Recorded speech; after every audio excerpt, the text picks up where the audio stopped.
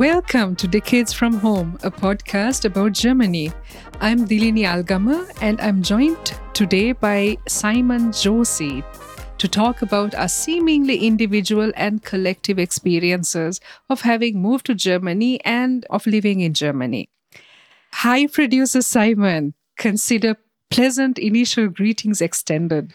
Good day to you too, Dilly, and consider those greetings received, I guess. Thank you. I'm trying to be archaic. Oh, super. Lovely to have you, Simon. How are you? Good. I mean, it's kind of odd that Nick's not here, so I guess automatically I'm thinking we should be making fun of him. But, we're both introverts, and here's hoping that we can carry on a conversation and hold each other's attention for however long this podcast takes. We will drink to that. It is very quiet without Nick. You're right.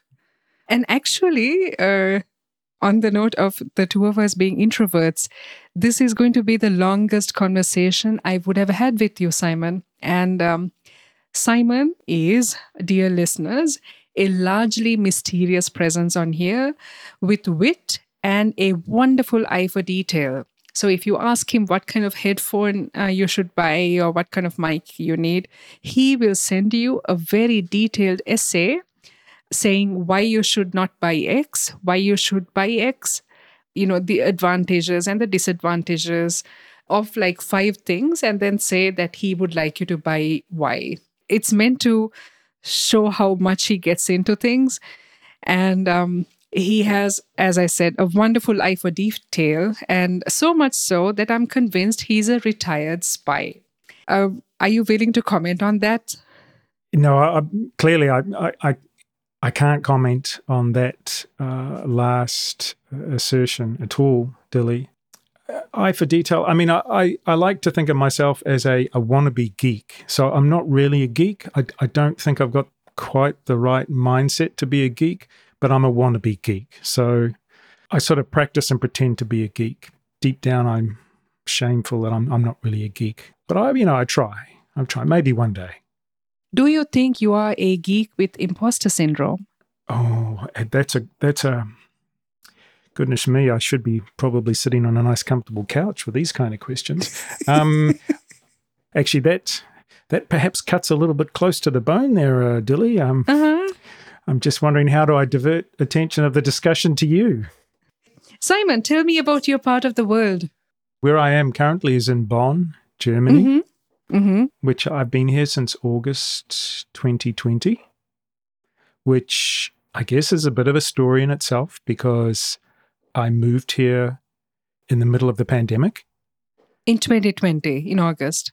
Absolutely. And that was quite an adventure. My spouse, I'm a trailing spouse, which means that, and literally I did trail my spouse here by several months. The reason I'm here is because of my wife and my wife's job, which brought us to Germany. And we came from Singapore. They were originally from New Zealand. And she started working here in March 2020. And shortly after she started, the borders closed everywhere, as you will remember. Yeah. And so she was supposed to come back once or twice to Singapore during the year. I was staying in Singapore and I was working there. I was employed in Singapore, and my son, my youngest son, was still finishing school, the school year in Singapore, and so he and I stayed with our cat and our dog until the middle of the summer, I guess, the Northern Hemisphere summer in Singapore. My wife was not able to come back at all, so she had originally planned to come back and help pack up the house and ship everything across, but obviously she couldn't leave Germany. And so we did that. My son and I, we packed up the house. The cat and the dog got sent across first, which was drama for them. It was kind of interesting at that time, just as an aside. Freight became very expensive, air freight, because all the airlines were pivoting because they'd lost all the passengers. They were pivoting to transferring a lot of freight, and they were charging an arm and leg for that. Luckily, our move from Singapore to Germany was at the expense of my wife's company, so that wasn't actually a financial concern for us, but it was a little bit difficult getting a flight for the cat and the dog. But they made it here before my son and myself, and then my son came at the end of school, which was I think early July from memory, or June, I can't remember, sorry.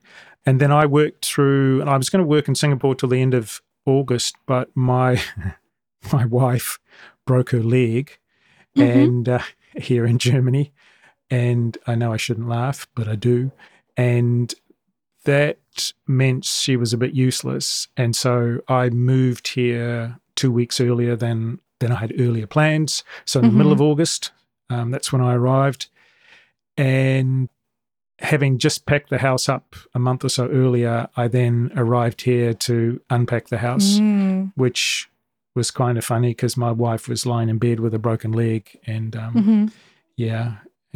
but I'd still rather not have a broken leg. So I guess one should feel some sympathy for her anyway. I think sympathy is called for. Absolutely. Yeah, I guess I guess I don't want to get into trouble, especially as this is recorded. So I actually ended up working my last 2 weeks in Singapore from Germany, following Singapore hours. So I'd get up at 3 o'clock in the morning and I'd work through till about 12 o'clock. And then I'd sort of stagger around the house and unpack things and try to get to bed early and then get up. And I did that for 2 weeks, and that was interesting. But I was still able to do it, particularly because at that time all our work in Singapore was completely remote. We were all working from home anyway. My last day in the office was literally to go into an empty office and drop my ID card off and my keys and what have you into a box in reception that was unmanned. It was kind of strange time to be leaving Singapore. It was a whole strange time to move from one country to another. I mean, there were probably 12 people on the plane when I flew from Singapore to Germany. And then, yes, life started in Germany.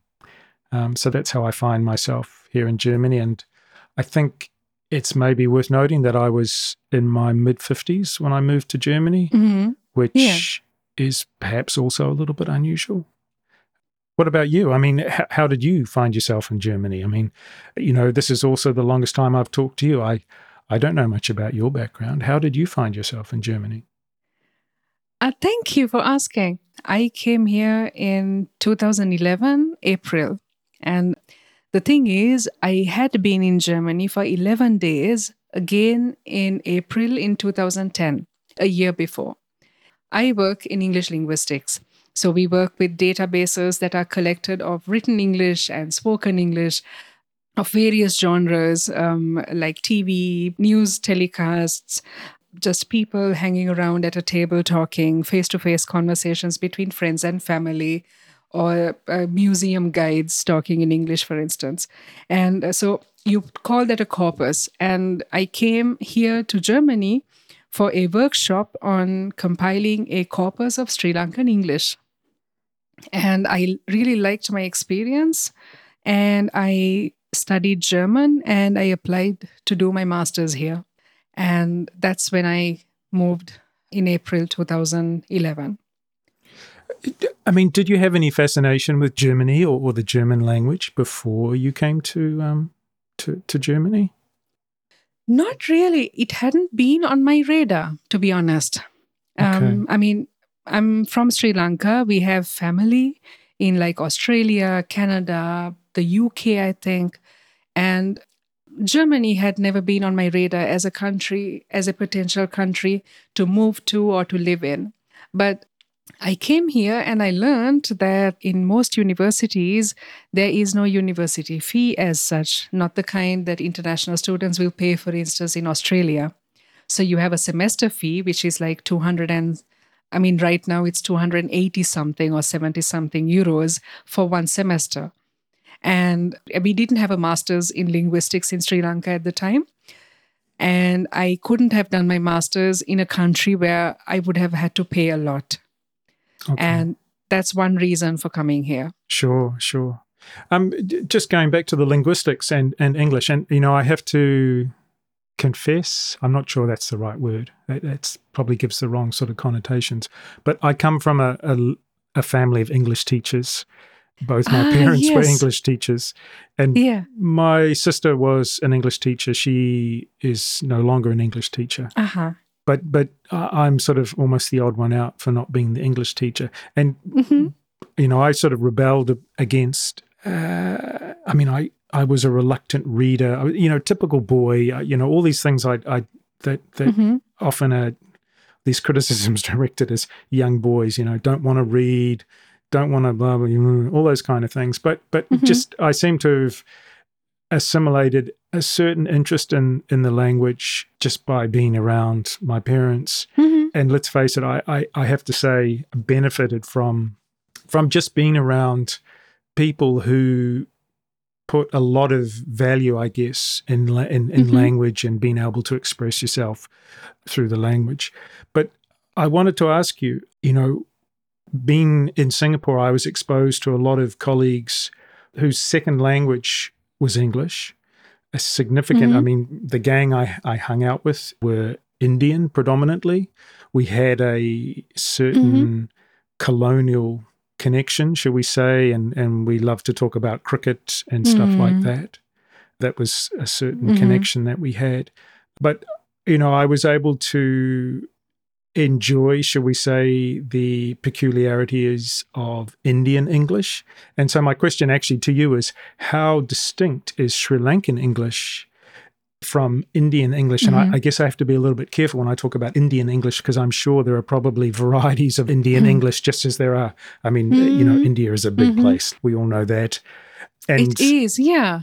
just in general, are there distinct differences, and what's the reason for that? Is it because of certain colonial influences? Okay, as for example, if you go to Malaysia, you not only do you have the Mm-hmm. Chinese influence, but you also have, and I don't think many people realize this, there's a Portuguese influence in Malaysia. Mm-hmm. So tell me about Sri Mm-hmm. Lankan English and its influences.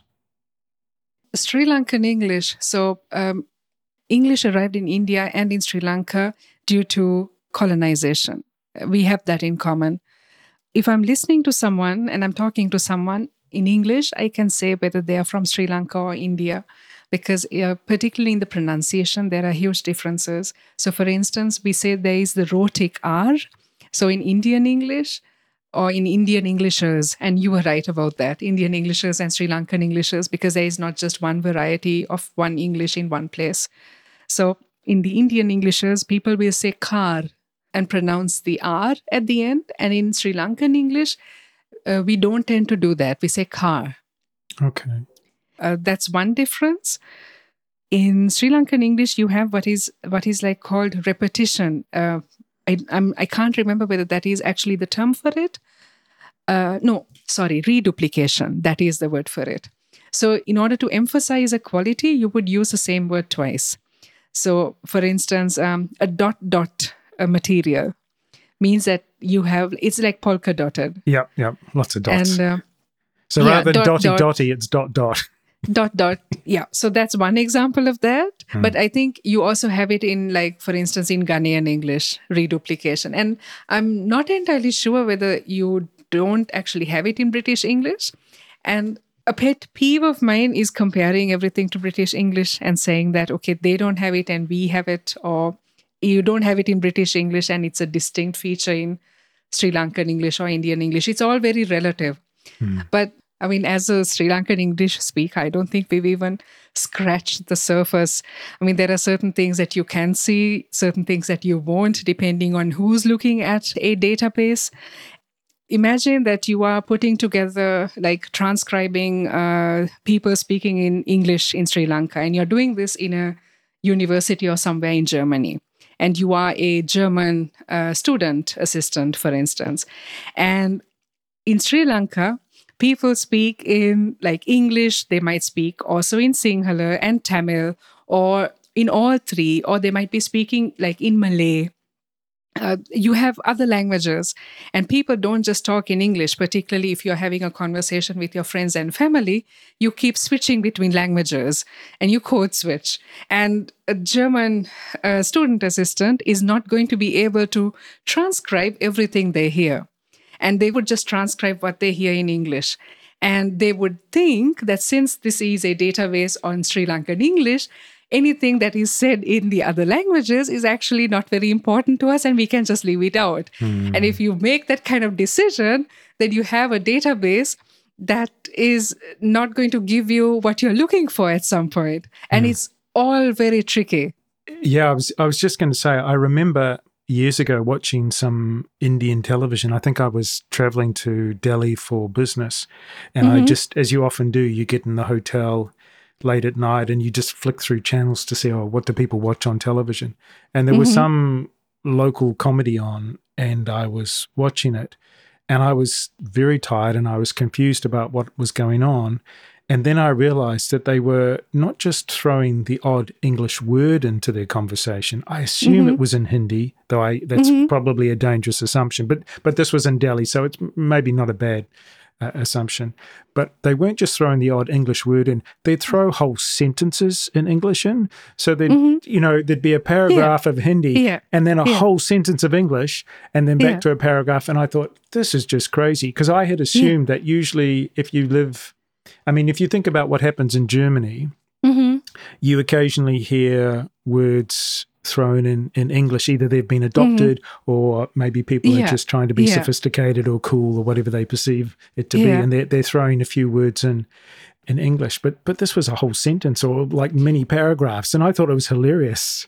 And so I can understand what you mean when you say that because...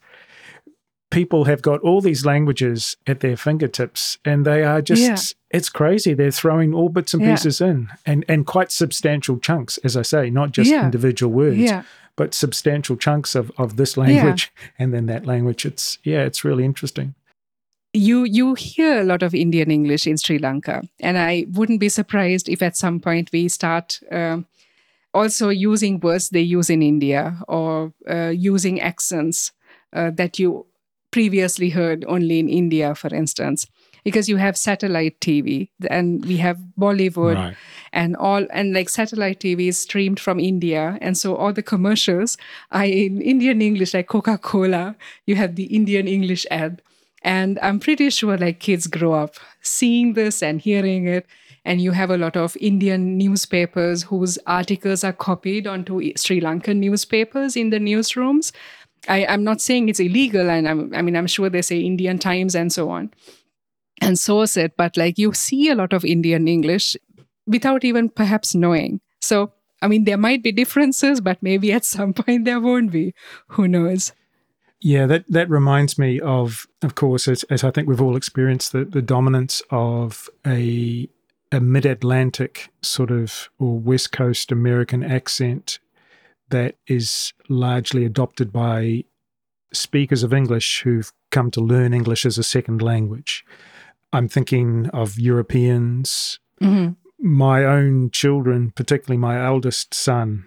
He still has an American accent, and that's from going to school in the Philippines first of all, and then only for a couple of years or 3 years in the Philippines, but then also in Singapore where he finished the rest of his schooling, and he still sounds like an American. I see. Which it's kind of amuses us still to this day. Yeah. Just the cultural dominance of American television, movies, the spoken word, it's overwhelming. Having said that, I lived for a long time in China, and occasionally you'd come across some Chinese colleagues who'd clearly been educated in the UK, and they would have a strong UK accent, and it was so different from all the other Chinese colleagues' English accents, which were American English, and it's quite amusing to hear because it's so different from what you normally hear, which is an American twang. Yeah. When did Sri Lanka gain its independence from its colonial master? We got independence on the 4th of February in 1948. 48, okay. And since that time, what actually has been the attitude of the population and of the government to English? Because often you would say, oh, well, that language was associated with colonialism, and you could understand that there may have been a movement to banish the language. Yeah, As we're seeing, in I believe in eastern Ukraine at the moment, or if not the whole of Ukraine, it's like you are not to speak Russian anymore. Despite the fact that this was a Russian-speaking area, and that's not necessarily that we want to be Russian. It's just our language that we grew up with. Okay, put that aside. But what has been the experience in Sri Lanka and the attitude since 48 to English? We've been through several stages, I would say. So most countries that were colonized by the British and then went through the independence phase, they always, it wasn't like they asked for it and they got it. So there was always the fight and putting together like the steam. And then you have the whole nationalistic movements where they say, no English, we want them gone. And what better way to do it than to cut yourself off from them government-wise and language-wise. And that's how you start. But at the same time, because the British had been there, and there were also a bunch of Sri Lankans who very closely hobnobbed with the British and were part of the upper classes, so to speak, and who could speak English. So the moment you say no English anymore, and there are still people speaking in English, then English becomes a very valuable asset to have. And in Sri Lanka, they screwed it up fantastically. So we had politicians who said, it's Sinhala that is the way forward. And Tamil is just the language of the minority. We don't want to speak in English, but then their own children would study in English and go to Oxford and to other countries and study again in English. So English was kept away from an entire generation of people. And then you kind of keep digging the hole that you've dug for yourself by saying, and Tamil, we don't really need it either. It's just the language of the minorities. And you do that because, the whole power consolidation after independence is also very tricky. So you still have a bunch of people in Sri Lanka who use English as perhaps a mother tongue, who use it as a first language, and a large bunch of people who just don't have access to it. And you need it for your studies to be at university. There are streams, subjects that are taught particularly in English in Sri Lankan universities. And you need it in school. And a lot of people are leaving Sri Lanka right now. And you would need English to go out of the country, to study in other places, to move to other countries, for instance. And there is a lot of privilege associated with knowing the language and using it. It can be used to humiliate people. You grow up, you mispronounce words, and other kids will laugh at you, for instance. And that happens to you also as an adult. So you would have marriage proposals in newspapers, and they would say, this is an English-speaking bride, or we are looking for an English-speaking groom, seriously? For instance. Yeah. Wow. Yeah. And that's when, he has 2 houses, owns 2 cars, speaks in English. And that's where the language is at. Wow. Goodness me. Yeah. That's amazing.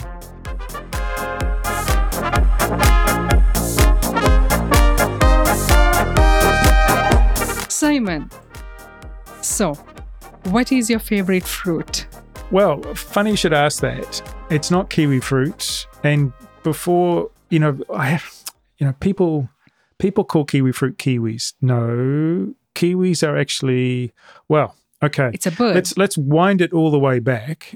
Let's not talk about kiwis. Let's talk about kiwi, because kiwis, which would be plural, actually in the Māori language, which is where kiwi comes from, there is no S on things. So you talk about 1 kiwi, 2 kiwi, and 3 2 kiwi. So, okay. So that's the first thing. But a kiwi is actually a bird. I think a lot of people, most people know that a kiwi is a bird. Most people. And as a national symbol, it's a bit embarrassing because it's a flightless bird. It doesn't actually have wings, which is it runs, and it's very timid and runs around and hides at night. And I've never seen one in the wild. You can hear them. Oh no, Huh. you never see them. They're so scared. They just hide all day. Oh, Yeah. If you're interested, my vote for the national symbol of New Zealand should be the weka, which is a much bolder animal. But okay, let's I see. not go on about that. But okay, we're talking about Mhm. fruit. Sorry to try and derail Dilly's fruit corner.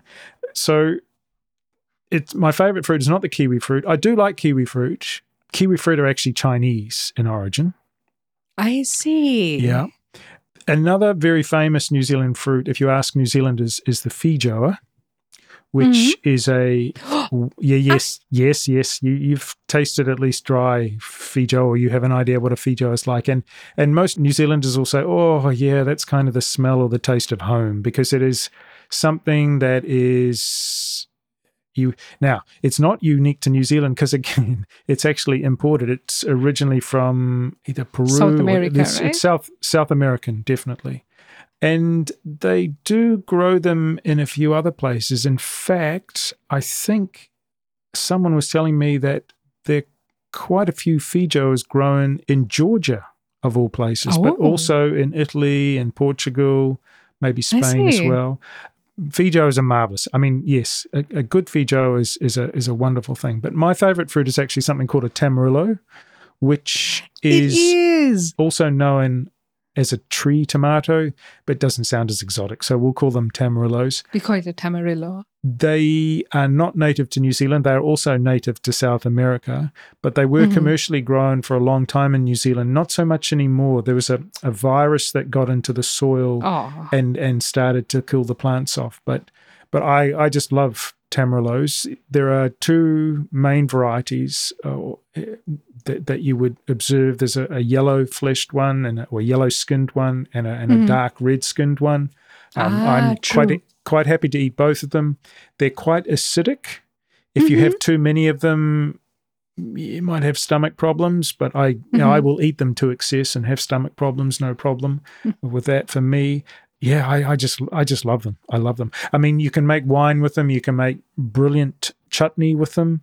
But I just a freshly cut and scooped out tamarillos. Yeah, so that's my favorite fruit. Having said that, the whole reason we moved from China or from Taiwan to the Philippines, it could be argued, was because of the abundance of mangoes in the Philippines. Oh, you lived my dream I mean, and seriously, my childhood. mangoes are brilliant. And what you can do with mangoes, once you've learned how to cut them, cut around the stone and The the pip, I'm seed, not yeah. sure, and then to cut them up, put them into milkshakes, into smoothies. Yeah, and make curry with it and Oh, chutney. yeah, absolutely. Oh, my mouth's watering. I'd have to say that's my favorite after leaving New Zealand fruit.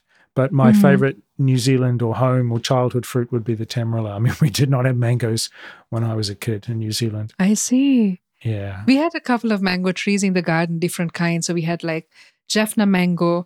I assume that's because that was the shape of the mango. I don't know why it was called that. And we had something called, do you know the inside fiber of the coconut? Yep. And it's very fibrous. So in Sinhala, it's called kohu.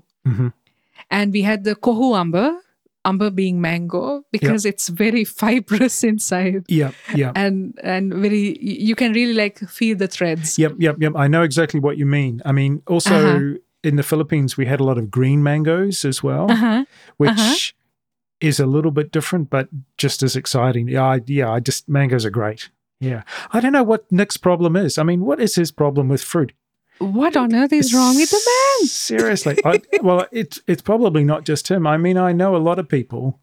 Same here. Shamefully, Yeah. even my eldest son, getting him to eat fruit, or even my younger son, getting him to. I mean, I could not understand. They were brought up in Asia, and they're not obsessed with fruit the way I am.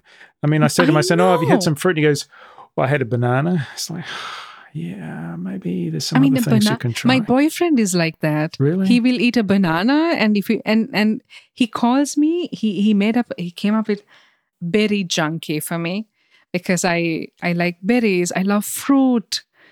He can just survive on banana and maybe an apple if it's fall. Luckily, I grew up in a it was originally a citrus growing area, and then the tamarillos came in. And Lovely. then they started ripping that all out and replacing those trees with kiwi fruit. So as a kid, as a teenager, I spent a lot of time working either in citrus orchards or in then later into kiwi fruit vines. So yeah, I did think of you recently when I ate a yellow kiwi. It was my gold, first, or is it called a gold? but yeah, I know what you mean. Yeah. And it was called, maybe I think the brand was Sun Gold, a very emphatically yellow brand name. I'm not crazy about them in the sense I'm quite happy to eat them, but if you ask me, the original green is the way to go. I think they're a stronger flavor. I just prefer them. I like this one better. It had a sweetness to it that I liked. I've spent a lot of my youth associated with kiwi fruit.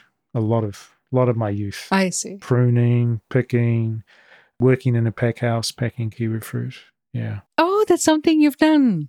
You've worked on like farms. Oh, absolutely. I mean, I come from a small town, and though my parents were teachers, we were heavily exposed to the local industry, which was horticulture. Ah, okay. Do you also like to do gardening here in Germany? Do you do that? Yeah, I was talking to my neighbor about gardening the other day. I think I'm a conscientious gardener rather than an enthusiastic one. I enjoy the work, and it's coming up to autumn time. And this time of year, as we move into proper autumn, early winter, is when we have to do a lot of pruning and trimming and cutting. And it's quite satisfying, You feel like you've done something. It's like when you mow the lawns, and I don't want to trigger warning, mow lawns. Sorry, Dilly, but there's something kind of satisfying about mowing the lawns because you can see what you've done. You've done something. Yeah. And yeah. It's like getting a fresh haircut. Yeah. No? So you can see the ends. Yeah, with the pleasure of the fact chopped. you did it yourself. So it's like, oh yeah, I did that. Yeah. I've cut grass in my days. Very good. Yeah. So yeah, a conscientious gardener rather than an enthusiastic one. And I blame my childhood for that because I spent a lot of time working either on my parents' property or in the horticultural industry. So I like plants, love being out in the forest, walking and stuff like that. But there are other things that I'm interested in, and there's only so much time in the day. It wouldn't offend my sensibilities to live in a apartment where there is no garden. That really wouldn't bother me too much. Yeah, I get you. Yeah. On that note, Simon, can I take you back to New Zealand a little bit and ask you a question? Of course. So, what took the wind out of your sails the most about moving here? It's a completely different hemisphere. Okay. To answer that question, I want to talk more about the first place I lived after leaving New Zealand, which was actually Beijing, China. I left New Zealand in the middle of 1998, and I never thought I would be away so long from New Zealand. I really thought it was 2-3 years, maybe 5 maximum. Yeah. And here we are all those many years later. But I remember the first thing that really sort of knocked me back a little bit, took the wind out of my sails, as you say, is in New Zealand, our Christmas is associated with our summertime and our summer holiday.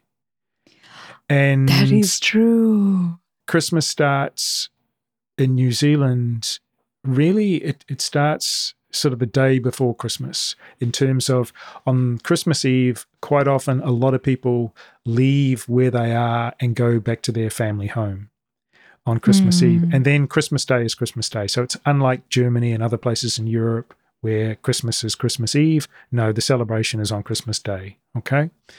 But the summertime thing is a big thing, because then what happens is often on Boxing Day, the day after Christmas, a lot of people leave their home and maybe go to the beach or some summer holiday home or something like that. And they'll go away and they'll be in some sort of holiday place through New Year's Eve, maybe a week after New Year's as well. So Christmas time is the big summer holiday time.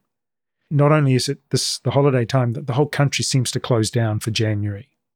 The weather's warm, people are at the beach, it's a quiet time, except for everyone's gone to the beach or whatever. It's a holiday time. Lovely. But Christmas time in the Northern Hemisphere, it's winter time, it's shorter, it's over, after New Year's has occurred, that's it. Everyone's back to work. And I know, yes. And that was very hard for me to take for the first few years. But then I realized after a while, actually the Northern Hemisphere is better because you've got this nice little holiday in winter, the middle of winter, and then you've still got your big summer holiday, which is separate from Christmas, which also means, at Christmas time, there's a certain, shall we say, obligation to spend time with family and blah, blah, blah, So it's your big summer holiday, but it's also time that you have to sort of go home and do things like that.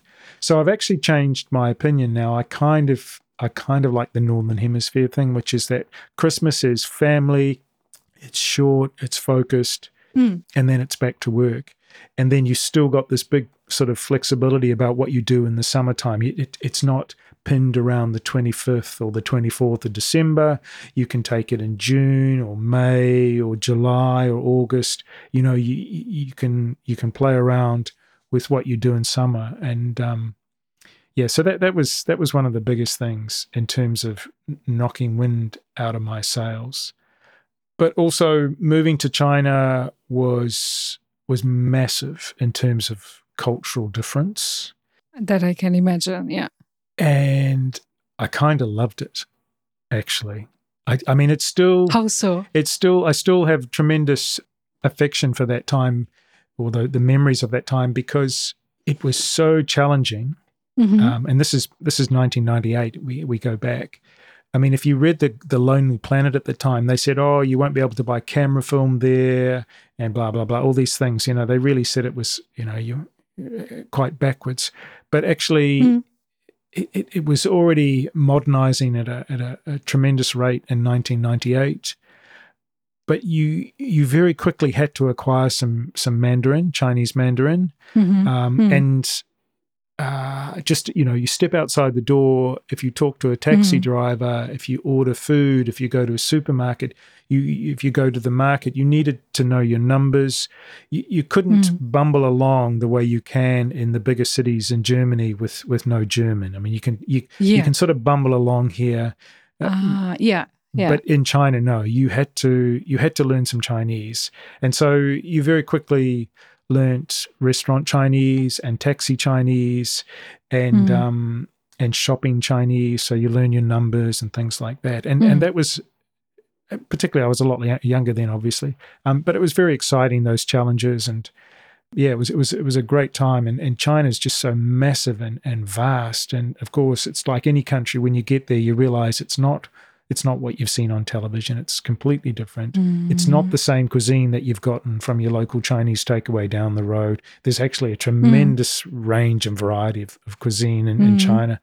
So China was just cool. It was just, we were there 5.5 years, arrived with a backpack. I arrived 6 months before she was girlfriend then, since became my wife.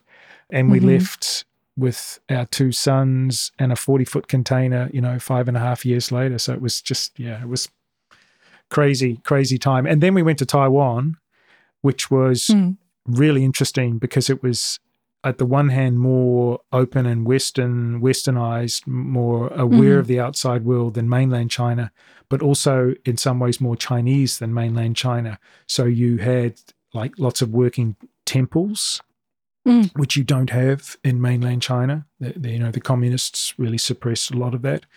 We had fascinating things. One of my favorite story I like to tell about that is when I worked in telecommunications, and whenever we did a contract or submitted a proposal to the customer, before it was actually taken to the customer, it was first of all taken to the temple and blessed at the temple before being taken to the customer. And it's just like, I know this. Yeah. This is like, wow, that would never happen in mainland China. So yeah, being in very religious. Yeah, and well, the funny thing is, there's also a lot of Christians and Latter-day Saints and what have you in Taiwan as well. Which so there's a vibrant competing religious life, should we say, in Taiwan, which you don't see in mainland China. So yeah, I would say it was a privilege to then live in Taiwan or Taipei for a couple of years after living in Beijing, just to see those and experience those differences. And then after that, we went to Mango Land, and Mango Land was about a lot of mangoes, and that was great. And then Singapore for 12 or 11 and a half years, and then Germany, thanks to my wife. All the other trip changes were because of my job, and then actually coming here was because of her job. Do you have a world map somewhere on the fridge where you cross out the countries you've been to? It must be pretty full by now. We have fridge magnets of all the countries we've been to. So yeah, okay. Yeah, it's a pretty full fridge. Simon, I've wanted to know. So, is there a New Zealand community here in Germany that you are part of? In a word, no, in the sense that I'm not a part of one. I'm sure there probably is. A lot of Kiwi, particularly a lot of musicians, spend time in Berlin. So in the last 10, 20 years, it's been quite it's been the done thing to do to go spend sort of 6 months, 9 months working, living in Berlin. But I suspect that's probably quite common for a lot of hip, young, cool people. I don't get out much. So, and coming here during the pandemic, it was kind of an odd time. It's been quite difficult to form substantial friendships, I would say, and that's not a criticism of German society. I don't want that to be misinterpreted at all, because I'm not ranting against Germans here. More the conditions under which you came here, right? Yeah, like I was very hopeful of sort of like my youngest son was here for the last 2 years of his school, and he was in an international school here in Bonn, and I was kind of hopeful of being very involved with the school because I had time on my hands. But that didn't really happen for a couple of reasons, which I won't bore people with. And then I sort of had to throw myself into learning German full time. I was obliged to do that by the authorities here, which I always find amusing. And so that started in class, and then that went online as well. So, we probably forget a little bit, but it was kind of an odd time, and there wasn't a lot of social contact, and there were restrictions about social interactions, and I had to make my friends online, which is kind of why I pestered Simon and Nick to start producing the podcast for them, and I sort of timed that right. They were very willing to take a chance with me doing that. So yeah. I mean, what about you? Is there a big Sri Lankan community here? Is that something? I mean, sometimes there's that temptation I left Sri Lanka or I left New Zealand, and I don't really want to come over here and just pretend to be a Sri Lankan in exile or a New Zealander in exile. I want to interact with other people. I mean, because you see in countries, you see immigrants stick only with their own and don't branch out, and it's understandable. Sometimes they have to do it. Particularly if it's a language issue, I can understand that. What's your experience? I mean, have you gravitated towards other Sri Lankans in Germany or not? I know a couple of Sri Lankans here, mostly from Twitter though.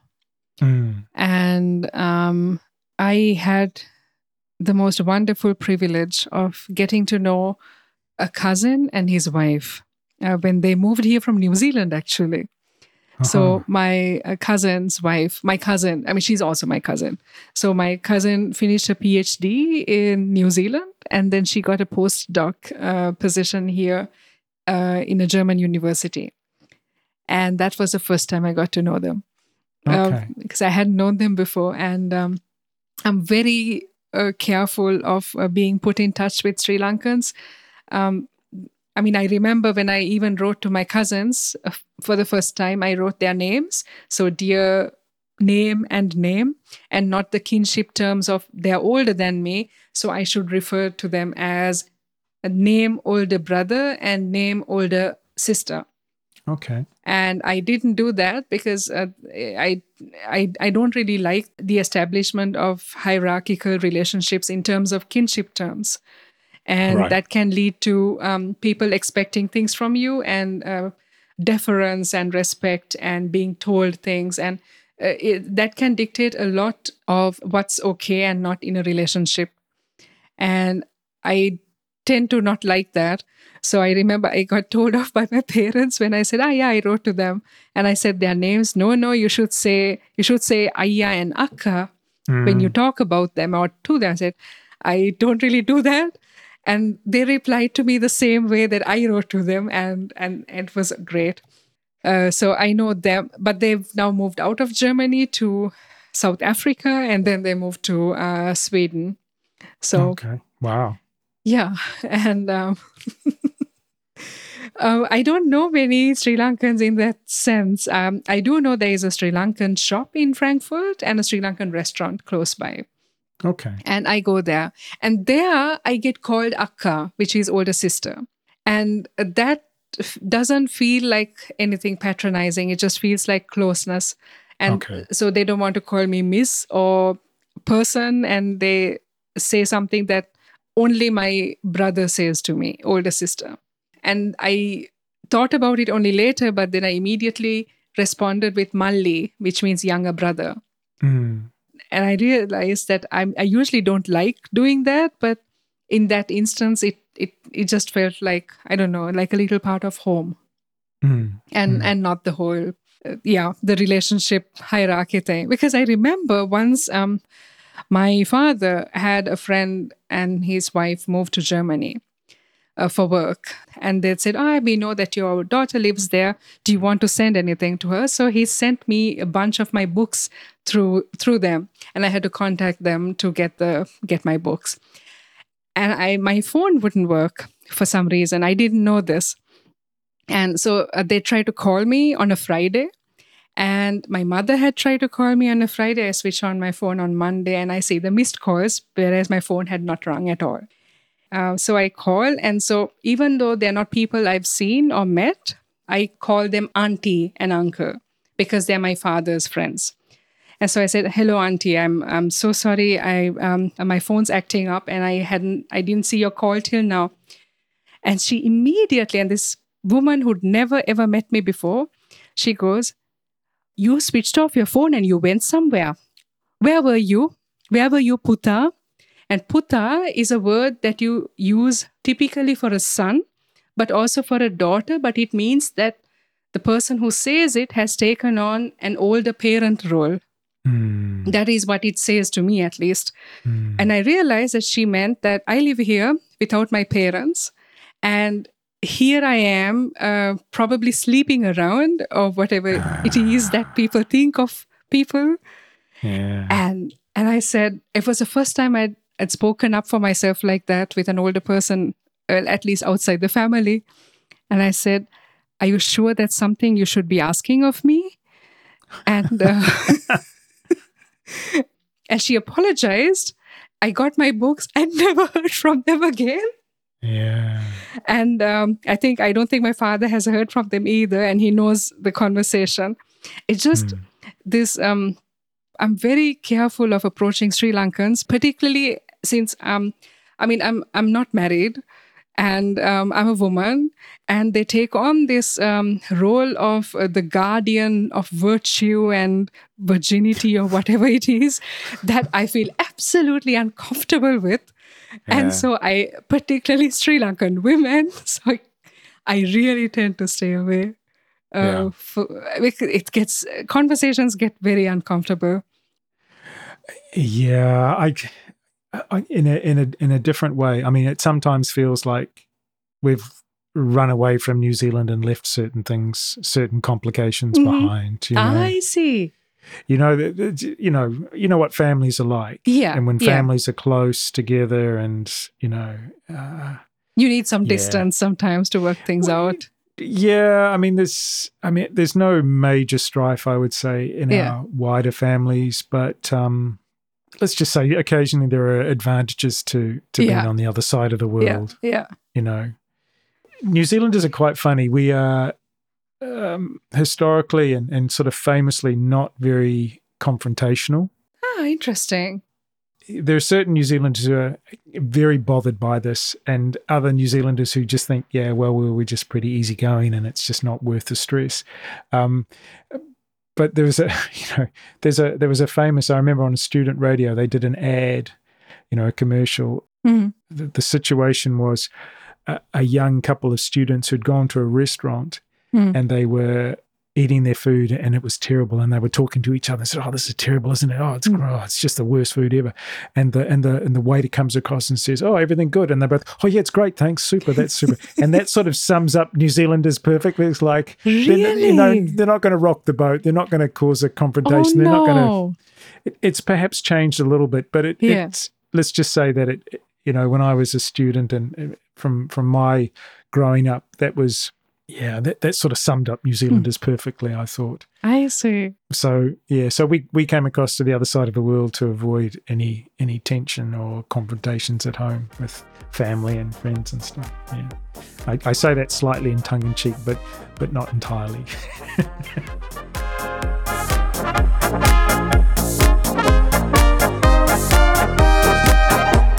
Simon, I know that you moved to Germany in your 50s, but if you had to move again, where would you want to go? Oh, good question. I guess if I had to move again, I'm in no mood to move. I just will point that out. Okay. At this stage, I've put so much effort into trying to win at Germany, should we say, and I don't think I have won at Germany. It's a work in progress. Sorry for the sporting analogy. I know how much that upsets you, Dilly. I'm holding back tears here. But if I was forced out, I guess it would probably have to be back to New Zealand now, because of age.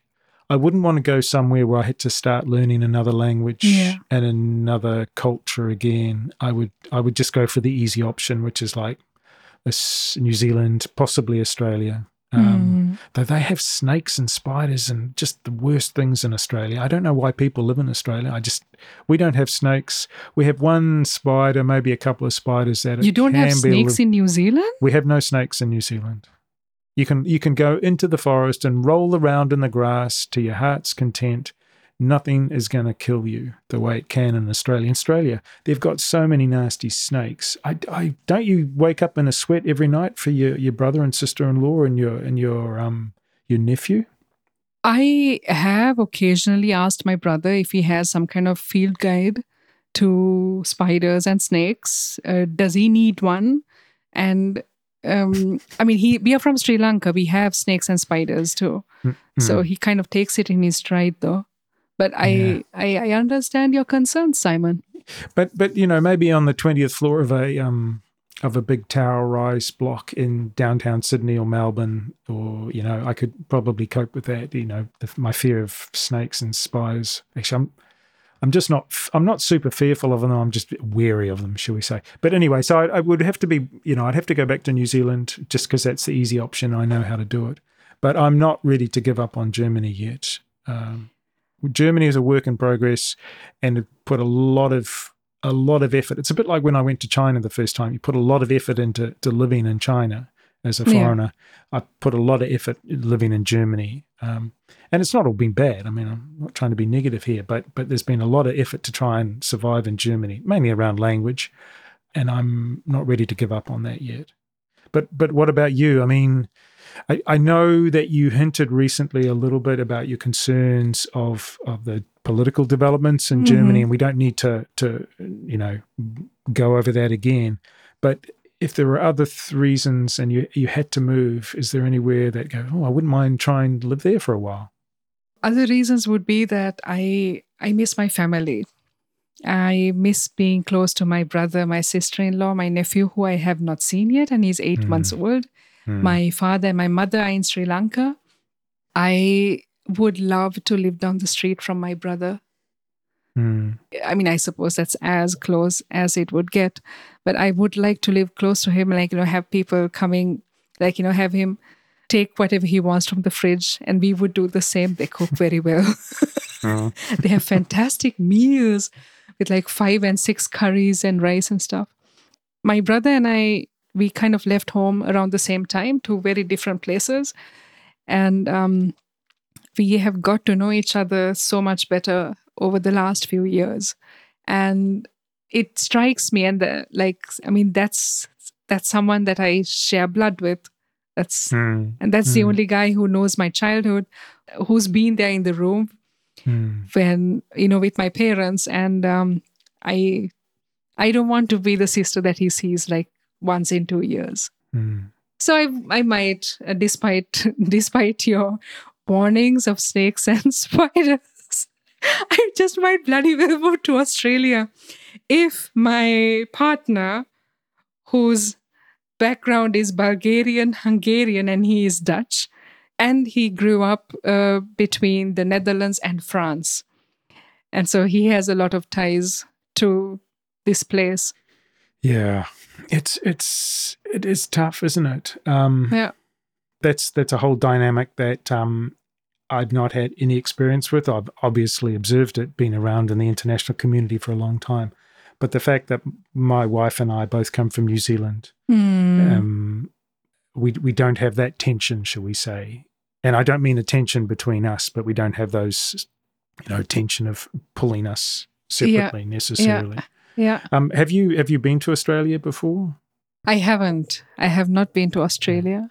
I'll try. I shouldn't say anything more about the horrible snakes and spiders and the sharks and other things. And by the way, I love sharks, so I don't have a problem with sharks, but just they do seem to attack people in Australia quite often. Yeah, I won't put you off going to Australia. I mean, Australia is a pretty cool place, actually. It is, yeah. It's very different geographically from New Zealand. Yeah. Culturally, it's quite similar. I see. I mean, it's very, very close to New Zealand. But there are some differences, but culturally it's quite similar. That's why so many New Zealanders go and live in Australia. But it might be the case, since if you had to, you might move to Australia, and we might too. We just might meet there, Simon. That's a possibility. That is a possibility.